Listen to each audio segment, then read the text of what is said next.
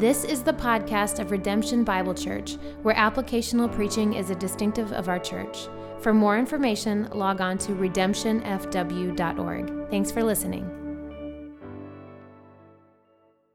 Now let's open our Bibles to Acts chapter 1. Acts chapter 1. Hi, buddy. All righty, Acts chapter 1. We're going to be in verses 6 through 11 today.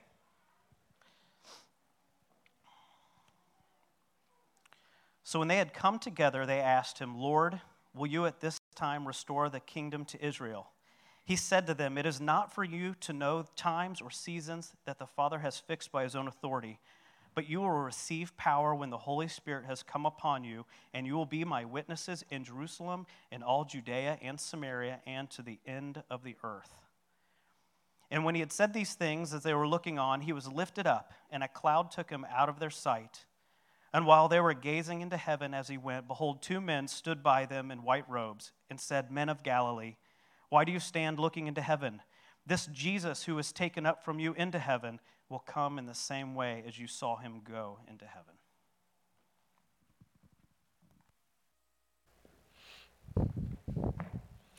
Good morning, Redemption. Good to see you here this morning. Hey, when you are amazed and overwhelmed by something, it moves you to action, doesn't it? Let me explain what I mean by this. This is so going to peg me as a fantasy guy, and I'm not. But in the Chronicles of Narnia, it's good. It's good. It's a great story. You guys hopefully have seen the movie, or for sure have read the books. I've never read the books. So Narnia, right, is under, when you show up in the story, right, Narnia is under a frozen curse from the White Witch. Aslan, who's the rightful king, has left for a while, and in his absence, he hasn't returned yet, in his absence, the White Witch has come, and she's put a frozen curse. The whole entire land is winter. In fact, they say it's always winter, but never Christmas. What a depressing thought. And so, it's just terrible. People are freezing, it's cold, everybody's sad. But what's interesting is, in the story, some strange things start to happen, right? So some birds start to sing, and grass starts to grow, and some treacherous hearts start to turn from their ways. And it's increasingly clear as you move through the story that Aslan's reign is starting to come back. The White Witch is losing her grip. She's losing her power. And every time this happens, there's this phrase that people use, the characters use in this story, and they say this. They say, "Aslan is on the move. Aslan is on the move." And you know what? They're amazed, and in the story, it moves them to action, right? They start responding because they see this amazing work of Aslan on the move. I want to tell you, spoiler alert, Aslan in the series is intentionally the Christ figure. C.S. Lewis wrote it that way. He is Jesus in the land of Narnia. And I want to tell you this morning, church, that Aslan is on the move. Amen. Let me give you some things hopefully to amaze you. I just read this week from an article about the Center for the Study of Global Christianity just did another big study. They estimate that evangelicals and Protestants will grow 50% by 2050. The numbers of that are this. Right now, there are 1 billion with a B, evangelicals and Protestants in the world. By 2050, that will be 1.5 billion. And you know where it's happening? In places like El Salvador, in places like Algeria. Let me tell you about Algeria. It's the most populous Muslim country in the world. There are more people living there than any other Muslim country.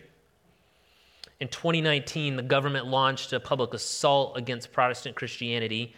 You have to be registered as a church there to be a church, and they've registered less than 50 churches. In fact, several churches have been closed indefinitely. There's many pastors that have been detained by the police, and Christians now are receiving continual threats. Christians are tied to these churches from their own neighbors and their own community. But over the last decade in Algeria, professing Christians have grown from 10,000, ready for this, to 500,000.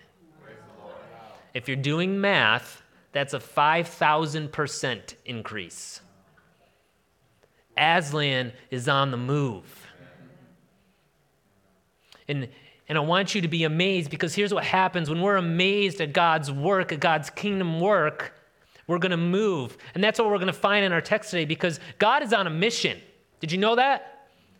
God the Father, God the Son, God the Spirit, together as the Trinity are on the mission to build God's kingdom, to save people. And what happens when 12 men are revealed this mission and they see it and their eyes are open to God's work, to the death, burial, resurrection, and ascension of Jesus, what happens to these men is they move, and they're moved to action, and their lives are changed. And do you know that we're here today because of what these 12 men witnessed? The world was forever changed because God opened these men's eyes to his saving work. And we see what happens when hearts are captive by God's kingdom work. Here's what I want for you to walk away with this morning. This is what we're going to be after, is I want you to live amazed by God's kingdom work. I want you to live amazed by God's kingdom work. Because we're going to see his kingdom work revealed in the text this morning, what happens to the disciples, and it's going to, and the trajectory is going to go through the rest of the book of Acts, and it goes through the rest of history to where we are today. Now, Adam last week introduced the book of Acts to us. We read the first 5 verses and studied that. And if you remember, at this point of Acts, we're kind of in a transition, right? The book of Acts is part 2 of a 2-part series. The first part being the book of Luke, which is the gospel of Jesus Christ while he was on the earth up through his death and resurrection. And now we're transitioning, and we're getting to where Jesus is going to hand off the mission. Okay, he's going to say, okay, I've done this work, now you go testify, and that's what the book of Acts is about. It's the beginning stage of the church, kind of like a preamble right now at the beginning of the book of Acts is preamble to the church. But I want us to see is that when we live amazed by God's work, so we're going to see, we're going to respond. We will. And we're going to respond in 3 different ways. So that's what we're going to look at this morning. Before we do that, I want to pray for us real quick. God, you are doing amazing things now, and you have been doing amazing things throughout eternity in your work in saving sinners who deserve nothing less than hell, and we want to leave here amazed by what you're doing, want to be changed, want to be different, and respond because of what you've done. I pray that you will do that in our hearts and our lives this morning, that what happens here will change us. We know you can through the power of your Spirit. In your Son's name we pray, amen. All right, so 3 ways that we will respond when we're amazed by God's kingdom work. The first is this, is trust the Father's plan. Trust the Father's plan. We get that from verses 6 and 7, Acts chapter 1. Hopefully your Bibles are still there. Let's look at the text together. Again, Luke writes this, so when they had come together, speaking of the disciples, they asked him, Lord, will you at this time restore the kingdom of Israel? And he said to them, it is not for you to know times or seasons that the Father has fixed by his own authority. So we have the disciples asking a question here. Now let me catch you up a little bit to where this question's coming from, right? Imagine being the disciples, right? And you've just spent 3 years with Jesus. He chose you. He said, hey, I want you to follow me. And he's teaching you. He's teaching about the kingdom. He's helping you see all these amazing truths. And we have a ton of his teachings. You can go back and see what were the disciples being taught. And they're coming to realize, man, this guy is the Messiah. This is the promised one. This is it. This is what we've been waiting for. All of our hopes and our dreams are coming to fruition. And then something happens. In less than a week, the nation of Israel goes from, yay, our Messiah, to crucify him. And the disciples watch this man that they come to love be murdered. Imagine watching all your hopes and dreams, and maybe as he's carrying the cross, like, okay, now there's something's going to come out of left field. He's going to do it now. He's not. And each step, it gets closer and closer to death, and then all of a sudden it happens. And he dies. Imagine the weight of crushing defeat, and they all ran, right? They were so scared, so disappointed. And then 3 days later, the unbelievable happens. He comes back to life, and you see it with your own eyes. You're like, oh my goodness, this guy's alive. Jesus is alive. The person that I believe he's the Messiah. Hey, that's amazing news. He really is the Messiah. He defeated death. This is exciting times. And so over the next 40 days, this risen Savior is starting to teach the disciples and open their eyes to all the Old Testament, all the things it was telling them, how it was like, oh yeah, I see how it was talking about you, Jesus. And he tells us, Adam pointed this out last week, he's teaching them about the kingdom, about his coming reign over all things. And it's exciting times. And that 40 days is not an accident, by the way. You go back and look at scripture of all the times that 40 days is mentioned. It's a time of preparation, whether it's Moses or Elijah or Jesus in the wilderness. He's preparing his disciples intentionally. And they knew those Old Testament promises in Israel, to Israel, right? From Daniel and Isaiah and Zechariah. Those Old Testament promises, I mean, they knew those things like we know the Star-Spangled Banner and the Pledge of Allegiance. It was their national identity, not just their national identity, it was their religion and their family history, all wrapped up into one big bundle. They knew it all. And they knew that the Old Testament talked about the world would be saved, but it would start with Israel. So they're putting these pieces together. The strings are being attached, right? So you look in the conspiracy theorists, like all the yarn, like, oh, it all makes sense. And they're getting it. And so you get to this question, and we shouldn't be surprised by this question, right? It's a very legitimate, logical question. You would ask the same thing, right? The Messiah is risen, standing in front of us, talking about the kingdom. He's defeated death. So the question logically would be, okay, so is it now? And what does he say? No, first of all, notice what he doesn't rebuke them for. Does he rebuke them for desiring the kingdom to come? No. Their desires were in the right place.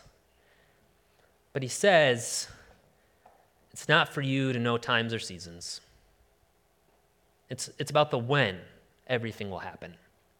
Now, this isn't the first time he's taught the disciples this.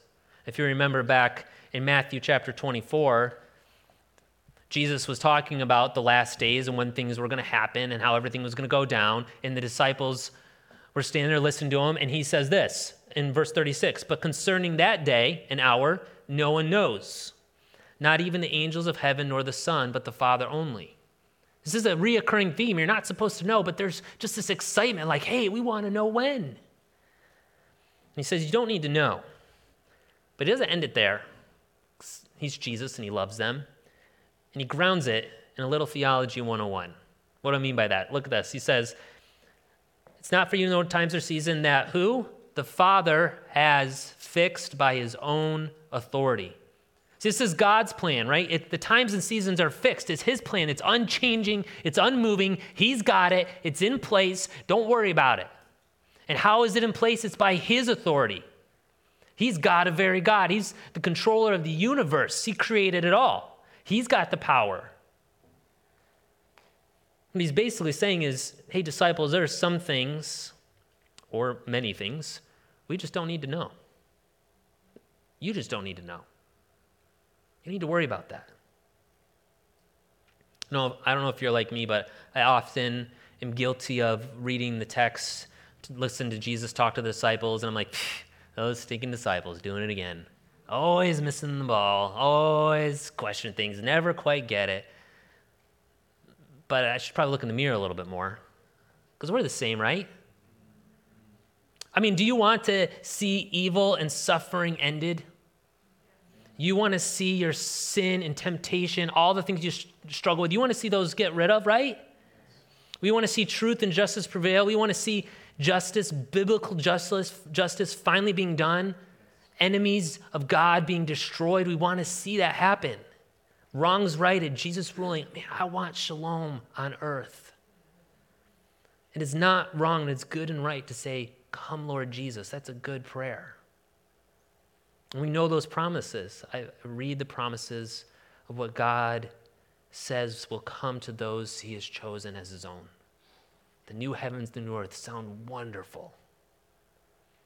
if we're honest, we also want to know when it will happen, don't we? In fact, we always have. I mean, you think just recently, you guys all remember the blood moons thing? If you don't, go look it up, or don't go look it up. It's not worth it. But, right?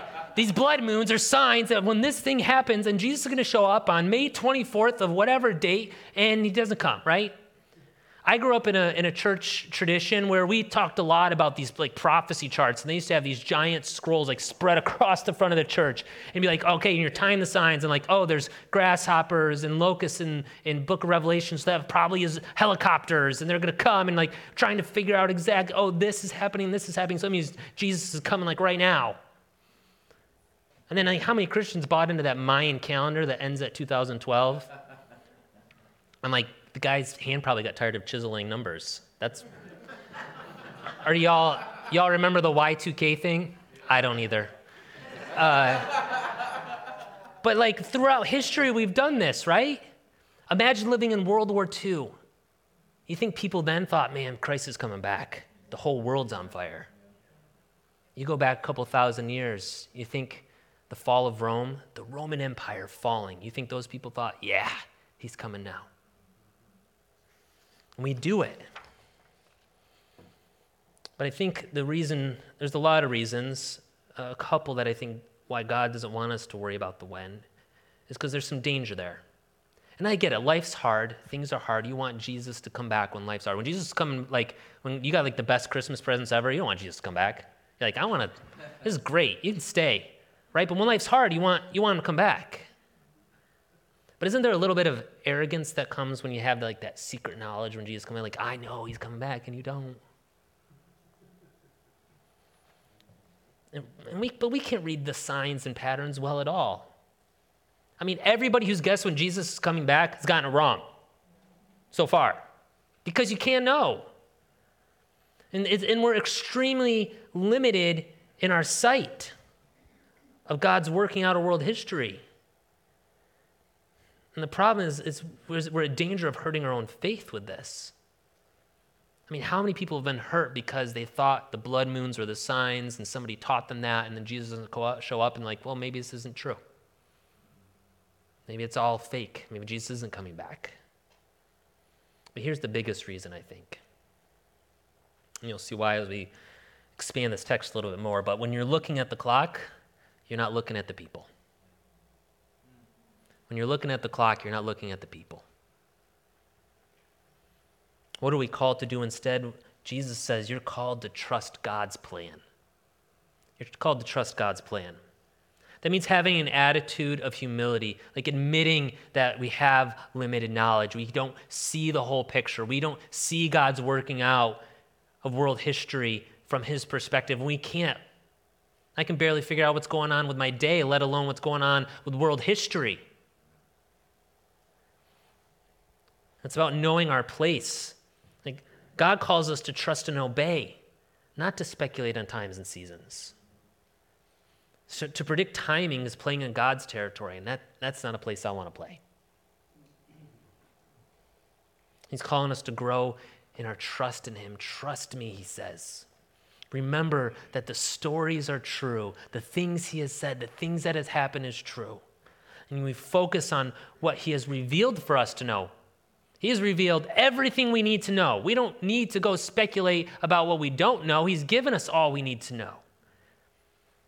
Here it is. The more you know who God is and what he's done in his heart, the more you will trust him. And that's what we're called to do. That's the idea of being amazed. When we're amazed at what we do know, what God has revealed to us in the life of Christ, we'll grow in our trust in him. And we trust his plan and not worry about the signs of the times. So the first thing that'll happen is we'll trust God's plan. When we'll trust the Father's plan. Second is this: we will witness with the Spirit's power. We will witness with the Spirit's power. I get that from Acts chapter 1, verse 8. Let's keep reading. Jesus continues on. He says, "But you will receive power when the Holy Spirit has come upon you, and you will be my witnesses in Jerusalem and in all Judea and Samaria and to the end of the earth." So Jesus says, hey, you don't need to worry about the signs of the times. You don't need to worry about the times and seasons. Don't worry about the when. But he doesn't leave it there. He says, there's something else. But, right? You see that but, there's a transition. There's something more important here. And he says, you don't get that, but you do get power. This word power is the Greek dynamos. It's where we get the word dynamite from. It's this like expulsion. It's like it's the ability to accomplish what it's meant to accomplish. You will do this thing. That's the kind of power we're talking about. You will get it done. And that power comes from presence. The presence of what? The presence of the Holy Spirit. And this is a fulfillment of the promise that Jesus made. Jesus said he would send the Holy Spirit. What's amazing about this is the Holy Spirit is God himself. What he's saying is God himself will empower you. God himself will empower you. This power functions kind of like, I was helping my boys finish a project on their treehouse yesterday. I built them a treehouse last summer. Adam did most of the work. I helped. We built him a treehouse, and it needs a door on it because the wind and the snow just get stuff in there, and I didn't want it to get ruined. So I built the treehouse for him yesterday, or the door for the treehouse, and I had a drill. This is what the power is like. So we are simply tools, okay? We're like the drill. God is the user of the tool, okay? So he's the one drilling. God is also the battery in the drill. He's the power. Literally, all you are just the drill. You're not the battery. You're not the person using it. You're just the drill. That's what we're talking about with power. God is doing this. You just get to be the tool. And he's saying the Holy Spirit's going to come on you. This is what, let me boil this down to what Jesus is saying to the disciples. This is incredible. He's saying it is better to have the Spirit than to have the plan. It is better to have the Spirit than to have the plan. But all this is for a purpose. You get the Holy Spirit. It's not just power to do any old thing, right? Like, he's going to give me power to accomplish my dreams of being the next American Idol. Right? It's not what he's saying. He said, you will be my witnesses. It's the power to be his witness. This idea of witness is similar to what we know from court terminology, right? When somebody sits on the witness stand, right? They testify. They testify to what they have seen, the things that happen before their eyes, right? This is true because I saw it actually happen. That's the witness that we're talking about. Specifically, testifying to who Christ is and what he's done, right? God's mission is being accomplished right before their eyes. They saw his death. They saw his resurrection. Jesus explained it this way in Luke 24. Adam talked about this a little bit last week. Verses 45 through 49, he says, then he opened their minds to understand the scriptures and said to them, thus it is written, here's what they testified to, that the Christ should suffer and on the third day rise from the dead, and that repentance for the forgiveness of sins should be proclaimed in his name to all nations, beginning from Jerusalem. And here it is. You are witnesses of these things. That's what they're empowered to do. That's what their mission is. They are given the power to testify to that. And you notice that there's a promise and an identity here, right? There's a promise in the fact that you will. It's going to happen. It's not optional. It's going to happen. There's the promise, and it's an identity. Like you are going to be a witness. It's not like you're going witnessing next Saturday at this event that we're organizing and you go door to door, right? No, you are a witness. It's their identity. And then there's the place. It says, you'll be my witnesses to Judea, Samaria, and the ends of the earth. He's reminding that, look, God is not as bigger and more interested in just reconciling national Israel. His kingdom is not just a plot of land on the edge of the Mediterranean. His kingdom is broad. It's the whole world.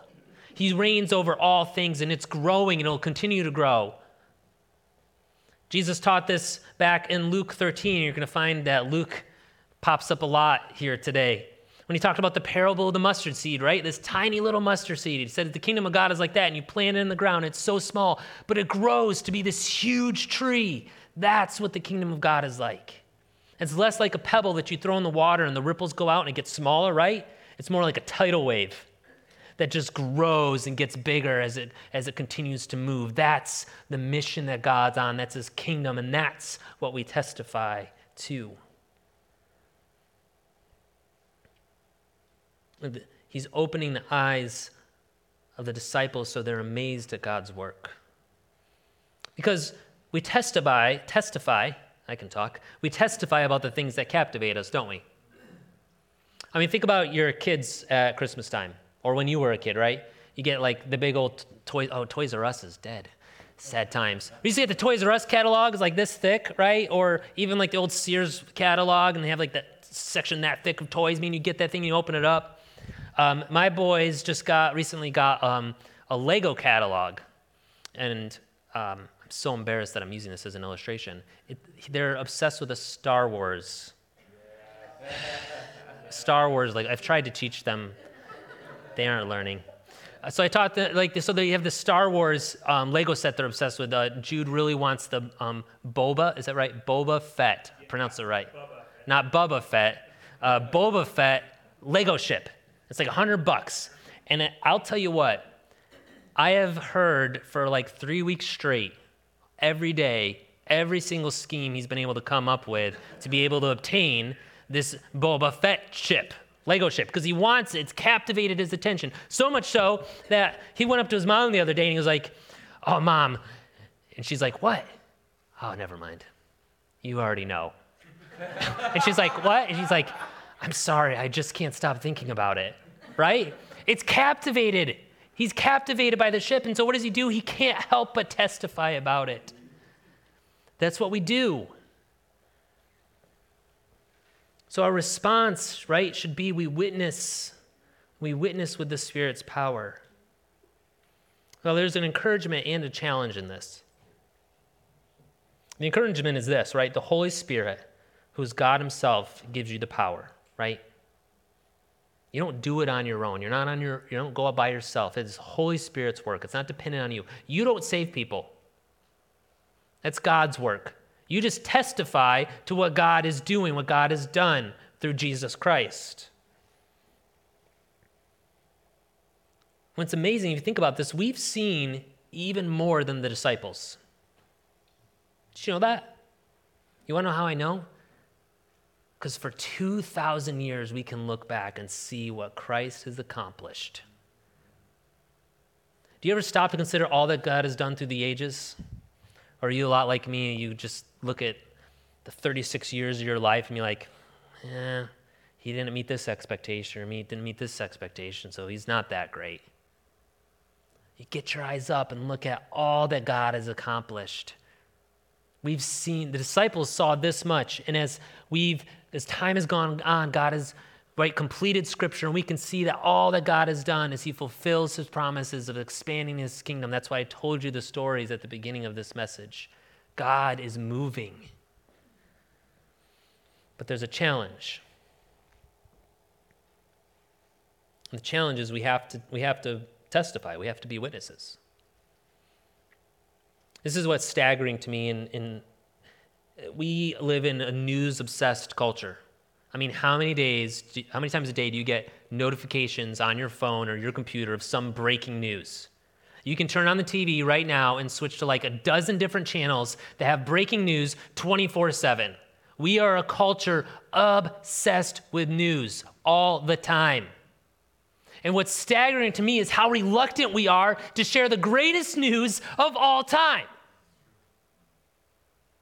Every headline from every Christian should be, the Son of God died and rose again and is sitting at the right hand of the Father, and he's coming back and you can be saved. That should be the news. That is breaking news 24/7. God loves, forgives sin. And we are reluctant to say that. I mean, the gospel at its core, right? The word gospel literally means good news. And all we're called to is just to testify to that. Just tell it. So I have to ask you, do you witness to what you've seen and heard? Because the reality is this. If you aren't amazed, then you don't really know the whole gospel, or you don't really believe it. I'll say that again. If we aren't amazed, then we don't really know the whole gospel, or we don't really believe it. And maybe we've forgotten how earth-shattering, life-changing the gospel is. That a man really rose from the dead, and he's coming back. And maybe you say, I don't know how to witness. I don't know what I'm supposed to say. You say that. You knew enough to believe, right? What were you told? What captured your heart? And just share that. And we all need to grow in this, but remember, you have the Holy Spirit in you, because it's not your work. You're just called to say, this is what I've seen. This is what I know. So the second thing that happens when we're amazed is we witness with His Spirit's power. The last is this. We work until the Son's return. We work until the Son's return. Let's keep reading. Back in our text, verse 9, Luke goes on and says, when he had said these things, as they were looking on, he was lifted up, and a cloud took him out of their sight. And while they were gazing into heaven as he went, behold, two men stood by them in white robes and said, Men of Galilee, why do you stand looking into heaven? This Jesus who was taken up from you into heaven will come in the same way as you saw him go into heaven. So here we have what we call Christ's ascension. Now, throughout history, church history, the church has often celebrated Ascension Day. For whatever reason, we've kind of forgotten that, but it's actually on the church calendar. If you go find a liturgical church calendar, it'll talk about Ascension Day, because this is a pretty big deal. Let me explain a little bit of the picture that Luke is painting here. Now, you might be thinking the ascension kind of like some David Blaine trick, where you're levitating up into the sky and like some fluffy cloud, right? Or maybe, like I grew up in Sunday school with flannel graphs, and like there's this picture of Jesus on a flannel graph. He's like all in white, and his hands are like this, and he's like just kind of. Why do all the pictures of Jesus have him like this? Like, do you know anybody who walks around like this all the time? I don't, unless you're getting arrested, right? But that I don't think that's what's going on here. Now, we don't know 100% sure because he doesn't fill in all the details, but if you trace the picture of clouds throughout the Bible, you'll see something very interesting. Think back to Mount Sinai, right? And Moses went up on the top of the mountain, and what did he go up into? A cloud. You guys remember what that cloud was like? Thunder, lightning. It was so scary that at the base of the mountain, everybody was freaking out. They had like a royal meltdown because Moses up on a mountain and a bunch of clouds, right? Or you think about in the tabernacle, there's a cloud that comes into the Holy of Holies. And if the high priest doesn't do everything exactly right and he walks into the Holy of Holies, guess what happens? It's a pretty big deal. Or think about the transfiguration, right? When James, John, and Peter, right, they go up onto the mountain with Jesus and they see Christ transfigured, and guess where they see him transfigured? In a cloud. I don't think that's coincidental. There's a couple other clues here. If you look at verses 10 and 11, I want you right now, real quick, read them and tell me how many times the word heaven is mentioned. Shout it out when you know. First one gets a prize. Say it. 4. You get a prize. It's air high five. There you go. There's your prize. Really worth something. Right? 4 times. And then last is this. It says, all of a sudden, 2 men in white robes appear. Who do you think those guys are? Angels. Think back through the Bible where you see 2 angels with heaven show up. At the tabernacle, right? Before it enters into the throne room where God is.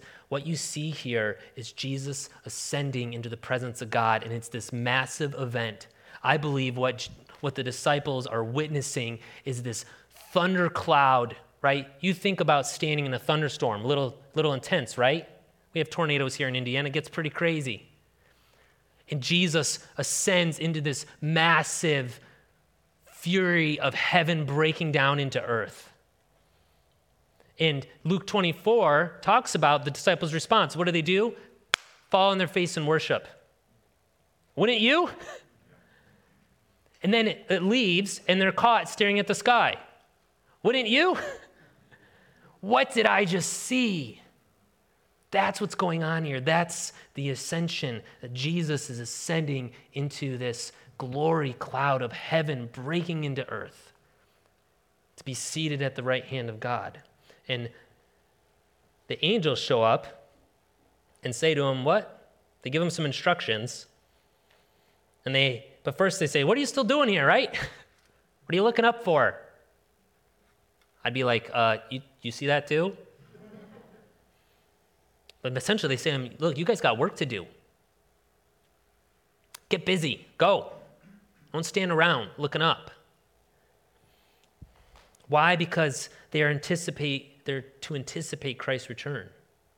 They say that Jesus is coming back the same way he went. Think about that. So he goes up into this massive glory cloud, right? It means that he's coming back that same way, meaning heaven is going to come back and break into earth. And if you're a disciple and you know your Old Testament and you're putting the pieces together, you should immediately think of something like Isaiah 19 or Daniel 7.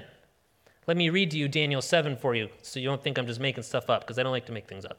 Sometimes I do. But not when it comes to the Bible. Verse 13. Daniel 7:13, check this out. Daniel is given a vision of heaven in the future. And he writes what he saw, and he says, I saw in the night visions, and behold, with the what? Clouds of heaven. There came one like a son of man. Guess who refers to himself as the Son of Man all the time? Jesus. And he came to the Ancient of Days, who is God, and was presented before him. And let me pause. A few verses earlier, it talks about the Ancient of Days. It talks about the Ancient of Days is executing judgment. And to him was given dominion and glory in a kingdom that all peoples, nations, and languages should serve him. His dominion is an everlasting dominion which shall not pass away, and his kingdom one that shall not be destroyed. Does some of that language sound familiar? Luke is not playing around here. This is all on purpose, because what he wants you to understand and what these angels wanted the disciples to understand is Christ is returning in judgment in a blaze of glory to rid the world of sin, so you better get busy. I think often, for me personally, and I think for the church in general, is this is part of the gospel we forget. Because listen, if Jesus is not on his throne given dominion, the enemies of God still rule. Psalm 110:1 says this, the Lord says to my Lord, sit at my right hand until I make your enemies your footstool. That is part of the gospel, that sin will be destroyed, including Satan and the principalities and powers of the air and the earth that are standing in obstinance to God. So Jesus comes, and here we see Jesus taking his rightful place, receiving dominion and power over all. The writer of Hebrews got it.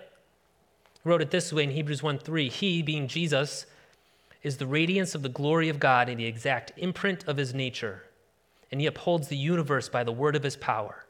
After making purification for sins, ready for this? He sat down at the right hand of the majesty on high. That's what's happening right here. And the disciples saw it.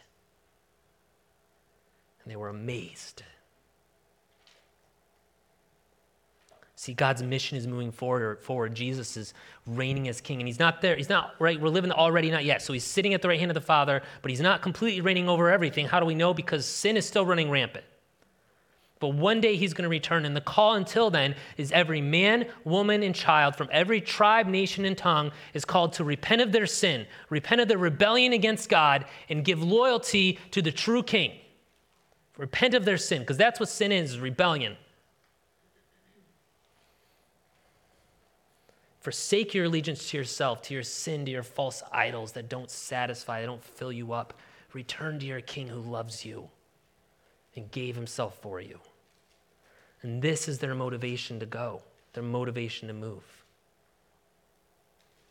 Listen, church, Jesus will return in a cloud again as the Son of Man to judge the earth. That should move us. So what do? We work.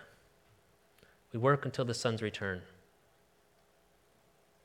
It looks like this. I want you to write this down. It looks like looking outward with a sense of urgency and then witness to the call to repentance. I say look outward because there is for sure a place to stand in awe and worship. Remember when Jesus went to Mary, Martha, and Lazarus' house, and Martha was off busy working, and Martha was like, Jesus, Mary's not helping. And Jesus commended Mary.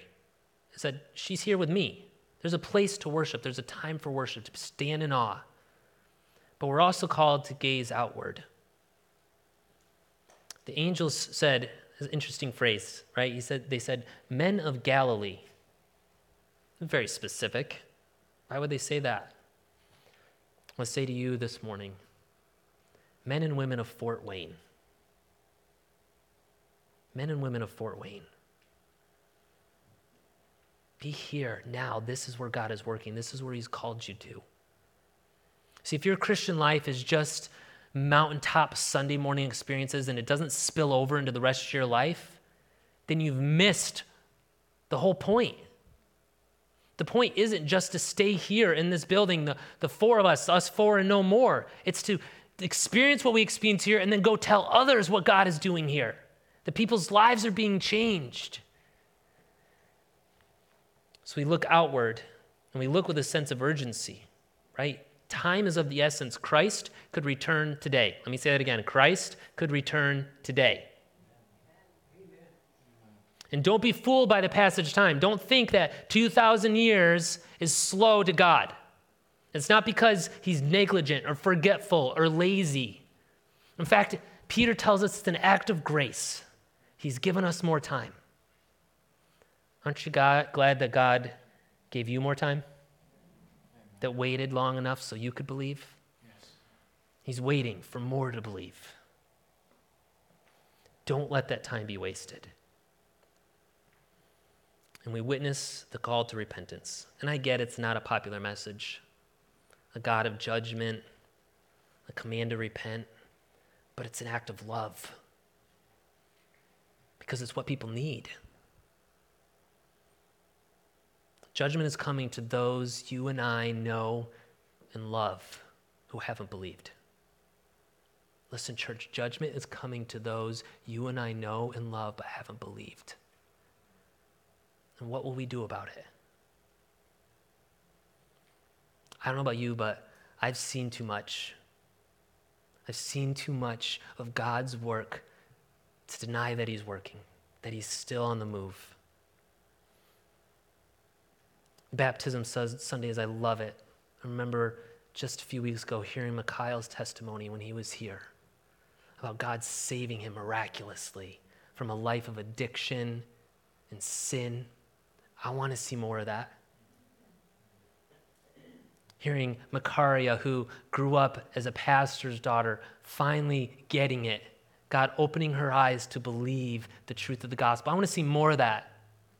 I want to see suburban housewives. I want to see farmers. I want to see plumbers. I want to see call center workers. I want to see your friends, your neighbors come to be amazed at what God is doing, that his kingdom is coming, that people are being saved and he's changing lives. And I want to see it through redemption. We've all seen too much to not say something. I'm going to close with this. This is just a short stanza from a song called I've Seen Too Much by Andrew Peterson, written from the perspective of the disciples. And just moments like this. And he says this, I've seen too many faces all shining like the sun. I've seen too many skies on fire like the face of the Holy One. I've seen too many eyes wide open that once were so blind, all burning with the beauty of the same love that opened mine. Will we testify? Will we witness? Will we be amazed at what God's doing. I hope so. Let's pray. God, we love you. You have done an amazing work in our lives, in history, and your work isn't done. Your work is going forward. It's a tidal wave. Your mission is being accomplished. You are establishing your kingdom. Christ will finally reign. God, and we want those we love to be wrapped up in that amazing love of forgiveness and being part of what you're doing. I pray that this church, each of us individually and as a group, as a body, we would witness and testify to the things we've seen and heard of what you're doing. May you use us even this week. In your name we pray. Amen. Thank you, church. You are loved.